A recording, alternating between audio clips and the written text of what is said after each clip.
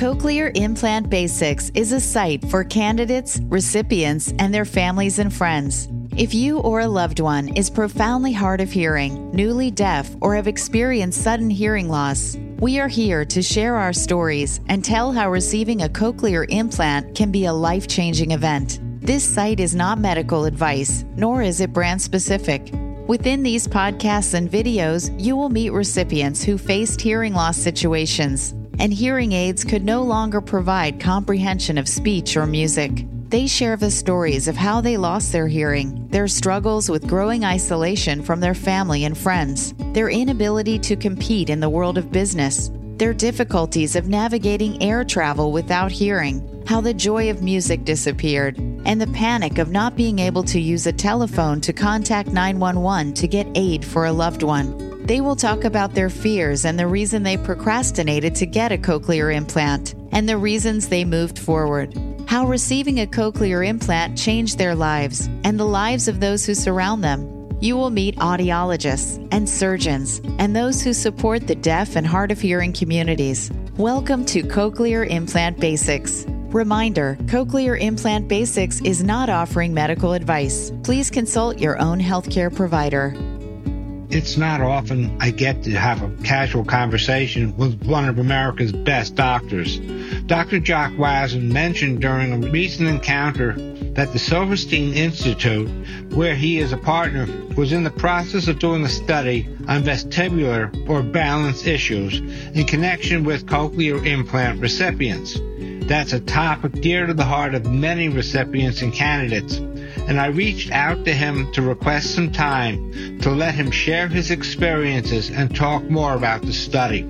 His curriculum vitae runs 27 pages of close type. His experience, skills, and his research are simply breathtaking. He is a surgeon trained to restore hearing through a complex and broad range of skills, including but not limited to cochlear implants. This is his story. I was on the faculty at Columbia University in New York for many years. I was associate professor up there, director of otology, neurotology. I was in charge of the cochlear implant program there. Moved here to Sarasota in 2006. So yeah, I've been here for a while to build the cochlear implant program here. Our program has been growing steadily every year. We have great success with our implant program. We're very proud of it. Did you originally start doing cochlear implants before you came here, or was that something you added on later? No, I was doing them in New York before I came here. Okay. Yeah.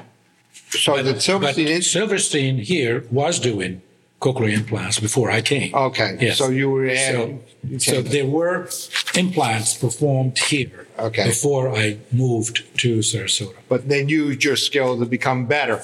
Well, they recruited me here to raise this division to a higher level and to bring it into the future. So for the past 13 years, you've been growing with cochlear implants. It's my understanding, just in the Tampa Bay area, there's something like 350,000 people with hearing problems. It's a huge, huge population here. Yeah. I mean, the incidence of hearing loss, not just in the Tampa Bay area, but all over the world, is massive. And it is disheartening to see how many people with hearing loss actually are not being helped with either hearing aids or cochlear implants. And why is that, in your opinion? Well, there are two main reasons for that. One is denial, and people not want to be seen wearing hearing devices and so on. And two is ignorance. People are afraid of implants. They think a cochlear implant is some major brain surgery. We've been asked this question again and again. Is this brain surgery? How dangerous is this? How risky is it? And it is none of that. It's a procedure that is done as an outpatient procedure. You don't even spend a night in the hospital with this. I understand that. I spend about 40 hours a week on social media. I work in 24 time zones around the world to help create awareness and to bring people together to say, look, if you have a hearing problem and a cochlear implant's been suggested to you, not to be afraid. Right. And we need people like you and many others who are successfully wearing implants to spread the message that this is not major surgery and that it makes a difference. Because living in deafness leads to isolation, leads to depression, aggravates potential cognitive decline and dementia. So there's a lot of things that happen if you're isolated without hearing. And we have the opportunity today to make deaf people hear. And yet, when you look at statistics, only about 5 or 10% of people who need implants are getting them. I'm going to step into a dangerous territory right here. The question of deaf community versus the hearing community, because you just mentioned the isolation of living in deafness, and yet the deaf community is very protective of not getting a cochlear implant. Is that changing at all? I think that's changed a lot. A few years ago, it used to be a big thing. I don't hear much of it anymore. And I think there's an understanding that you can communicate with non-verbal ways. You could sign and you could communicate and you could be a happy, successful citizen without hearing if this is what you choose. Now, most people who stick to that are people who are born deaf or people who are children of parents who are deaf. But if you are a hearing couple and you have a deaf child, you're doing the best to get that child to hear. There are people who believe in preserving the quote-unquote deaf culture, but that's not for everyone. I think that number is shrinking from what I've seen. In your opinion, yes or no? Yes, it is shrinking. Actually, what is also shrinking are the schools for the deaf. Yes, I've read that. And I understand at Gallaudet University, more and more classes have people with cochlear implants there as well. Yes. And it's all because, technology is evolving and cochlear implants today are not what they used to be. And the outcomes and the results and the change of life that they provide is very different. What kind of success rate do you see when somebody's implanted? I know there are no guarantees in life, but in your experience, what kind of success would you say on a number basis? I could predict normally that if I put a cochlear implant in a person, their hearing level, their hearing thresholds are going to be far superior to their preoperative implant levels, and they're going to be better than their best hearing aid that they've ever used. That is predictable. What is not predictable in cochlear implant is the speech recognition. How well can you understand speech with or without visual cues? So that's the part that so far we cannot predict. That depends on how many nerve cells are alive and able to be stimulated by the implant. And we do not have yet a way to measure that before we put an implant. So if you look at the statistics in general, you're going to see people who do extremely well. We've had people, we activate the implant 3-4 weeks after surgery, and on that day, they're hearing. And they are smiling from ear to ear. Like it's a miracle that happened that day. Now, unfortunately, not everyone responds like that. And you have people who need to practice listening with the implant. Rehabilitation over a period of 1 or 2 or 3 or 6 months to reach that level of performance. And there's a small group of people who just don't get what we call the open speech, which means understanding me as I'm talking to you. So they still need to use visual cues as well as hearing to understand speech. Normal people do too. Normal people do too, of course, yeah. One of the other questions people ask me all the time, not only about the success rate, will I hear speech again, but they're also worried about vestibular issues. Will I get dizziness from this? I see this repeated time after time on social media. I understand you've been doing some kind of a study. We're working on a study of vestibular issues and cochlear implants. Yes. What can you tell me about that? Well, the inner ear has 2 components. It has the hearing part and it has the balance part. And they're interconnected. So it's often that you see people who have hearing loss, they also have vestibular problems, balance issues, dizziness issues, and so on. So yes, operating on an ear can lead into temporary dizziness post-operatively. We see that often, but that recovers.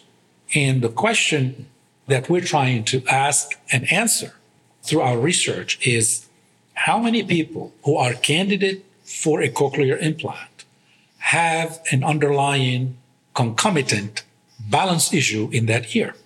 Sometimes people have symptoms, some people do not have symptoms yet. And I want to recognize those people before implantation, and I want to see how they respond to the implant. And I want to see how does your vestibular system change after implantation. That's the subject of our study. And we're collecting all of this data now. We have more than a couple hundred people that we're studying now. So it's a decent number of patients, which allows us to make significant statements. It's not like a couple of patients here and there, and then there's no statistical significance to that. No, we're going for good statistical significance. How long has that study been going on, and when do you expect to have results from that study? We should have our preliminary data within the next couple of months. So it's close. It's close, yeah. I'm sure everybody listening to this podcast is going to be sitting with bated breath, waiting for that one. Well, I'll let you know as soon as it's out for presentation or publication. Another topic that people are very interested in are the MRIs. There's constant battles on social media. My cochlear implant's better than your cochlear implant when it comes to MRIs. But in my experience over the past 6 months, that more and more hospitals are refusing to give an MRI no matter which brand you have. Now, we're here at Sarasota Memorial. Can you tell me a little bit about the protocol? What goes on here if somebody needs an MRI at Sarasota Memorial? Good question. First, the new implants are all MRI safe. So if we implant somebody today, they're not going to have any issue in getting an MRI. And that's huge. In the past, we used to say, you cannot get an MRI, just like if you had a pacemaker, you could not get an MRI. So the fact that you could not get an MRI is not unique to cochlear implants. However, the industry has changed, and now you can get an MRI with a cochlear implant. The question is, what is the hospital protocol? And let's not just talk about the hospitals, any radiology place where you go, because the hospital does only a small portion of MRIs for the public. There are a dozen other MRI centers where you could go and get an MRI. And I've had this discussion with the head of radiology at Sarasota Memorial. I said, we're getting patients say, we're not going to do an MRI because you have a cochlear implant. And his response was very understandable. He said, we have not changed our position that if you have an MRI, we're not going to do an implant. However, it's up to you to call us and say, this person has a MRI compatible cochlear implant, and we are asking you to do the MRI. Because they do not want to leave it up to the receptionist who knows nothing about what kind of implant do you have. So the safest thing for them to say is no, with exceptions. So that's how they do it. Once this generation of old implants is over, that's a different issue. But if somebody calls any radiology office, they would need to research it. How old is your implant? What kind of an implant is it? To see whether it's MRI compatible or not. And if it is it with the 1.5 Tesla MRI? Is it with the 3.0 Tesla MRI? So they're going to leave it up to the person and their referring physician to specifically say what it is. But it's feasible. So now they say no, and you say, well, we can take it out and send you over without the magnet to have an MRI. How often does that happen? Have you done those? I assume. I have, and I try to avoid that as much as I can because it's not pleasant, neither for me nor for the patient. Okay. Yes, you can explant the magnet and put it back in, but, it's a big deal. You risk infection, wound healing issues, and so on. So today, all the implants we do are MRI safe, and I hope I'll never have to remove a magnet. Okay. If I have a patient with an older implant that needs scanning, I would prefer them to get a CAT scan with and without contrast. It's safe, and I don't have to expose their implant to potential trauma. Excellent. Okay, I appreciate that. I'd also like to know a little bit more about Meniere's disease, because I understand you've had patients with Meniere's disease. Is it preferable to have a Baha or cochlear implant, or it depends on the situation? Can you tell me a little bit more about your experience with Meniere's disease and cochlear implants? Meniere's disease is one of the reasons one loses the hearing to a level that would require a cochlear implant. So this difference between being a candidate for a Baha versus a cochlear implant is a big difference.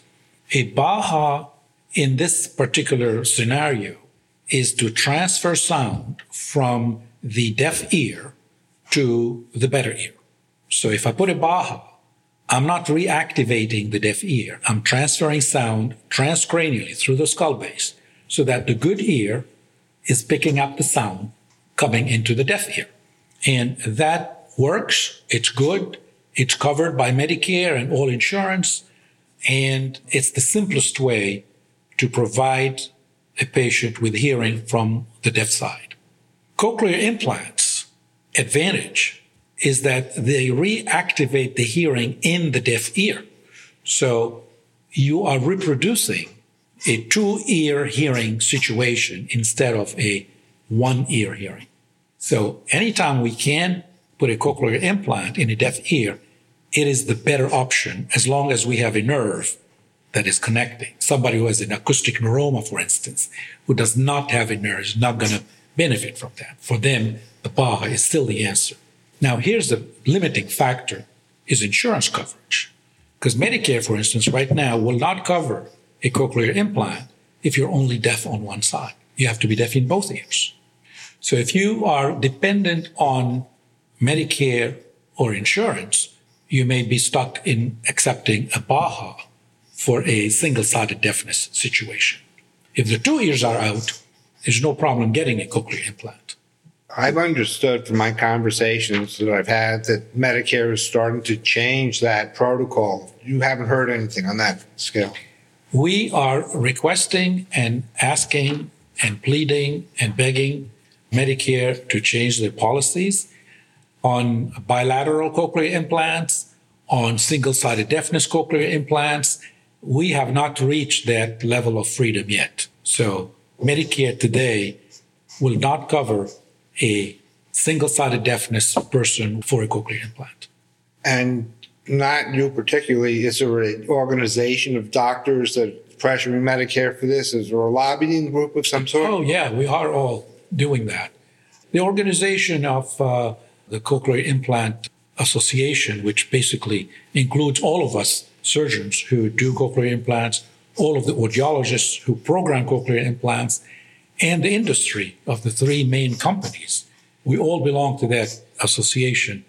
They are doing their best to contact Congress, FDA, Medicare, etc. There was a meeting recently in New Orleans. Was that cochlear implant surgeons, or there was some kind of convention recently? Yes, that was the American Academy of Otolaryngology Head and Neck Surgery. That's our biggest annual meeting. It's not just for cochlear implants, it's for the whole specialty. Okay, my next question for you particularly, when you decide on a cochlear array, does the candidate choose the company first, or do you help the candidate choose which company they're going to go with? What's the surgeon's point of view on that? We use all three implant companies, and we are happy with all three of them. If you come to me and you say, I want a cochlear device or an advanced bionic device or a Medel device, I have no reason to dissuade you or change your mind, because in the end, you're going to do well with any of these devices. So we leave it up to the patient. When the patient is identified as a cochlear implant candidate, we provide them with all the documentation for all three companies, let them study it. Sometimes they come back with questions. Sometimes they know what they want. And I've had a couple of patients who would say, you're the doctor, you decide, this is too much for me. And then we could help them with a decision based on need and so on. But you cannot go wrong with any one of them. Okay, that's fine. And my question again is, do you ever advise candidates not to proceed? Are there any situations that you would say, it's really not for you? Yeah, I had a patient this morning. She's 68. She was deaf since she was 1. She's never used a hearing aid or a cochlear implant all of her life. And now, 68 years later, they're considering an implant. The potential response and the outcome for somebody who has not been stimulated for so long is really not so good. So I would say, if I put an implant in that person, maybe they will have sound awareness, but they're not going to have any speech awareness. And that person is, quote unquote, deaf mute. She's never heard speech. She cannot speak, will never speak. So we have always to put things into perspective. And a long period of deafness without brain stimulation is not a good setup for a successful cochlear implant. But it can happen, though, sometimes. I mean, I had no hearing for 35 years, and after I was implanted, I got 85% speech. So it can happen, but generally... It can happen, but generally, the odds are not for you. Okay. But since you mentioned yourself, did you use hearing aid? Yes. Okay, so you were not... I didn't use a hearing aid for those 35 years. My hearing went over a cliff when I was 30. So I had no hearing for 35 years. And no hearing aid? No.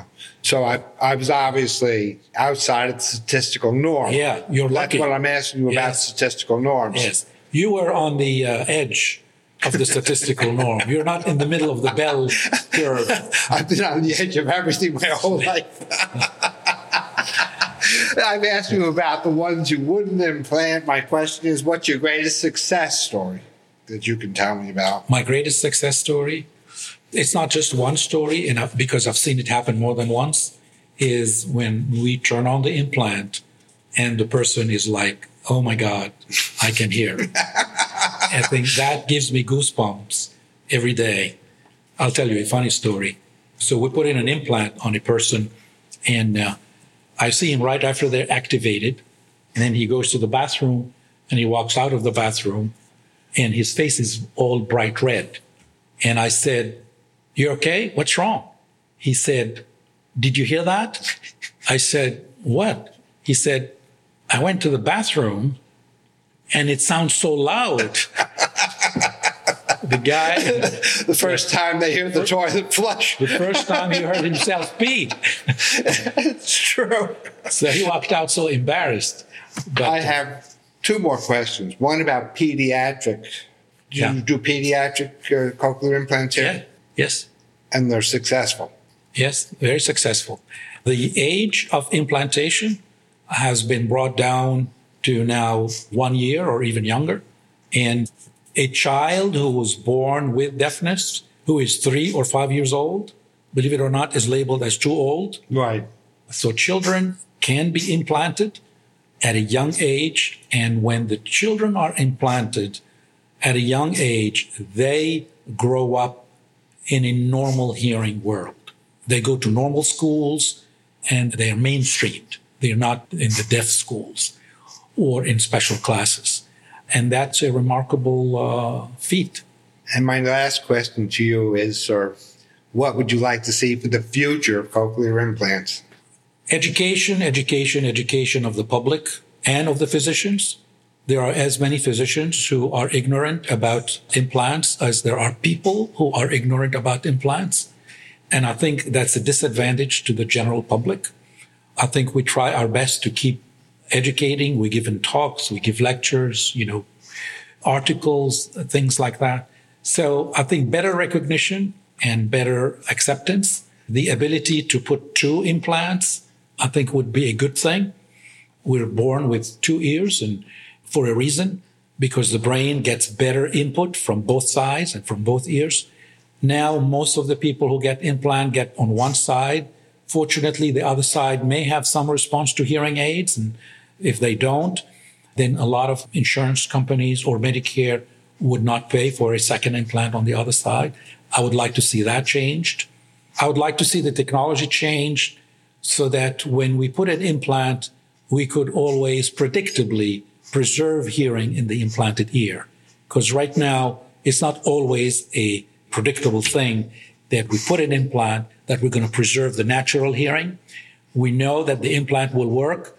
The question is, can we do an implant and a hearing aid in that same ear? The hybrid style, so that we could stimulate the high frequencies with the implant and the low frequencies with the hearing aid. That's what gives the ear the widest range of stimulation. Excellent. I thank you so much for your time. You're welcome. It's been a pleasure. Thank you.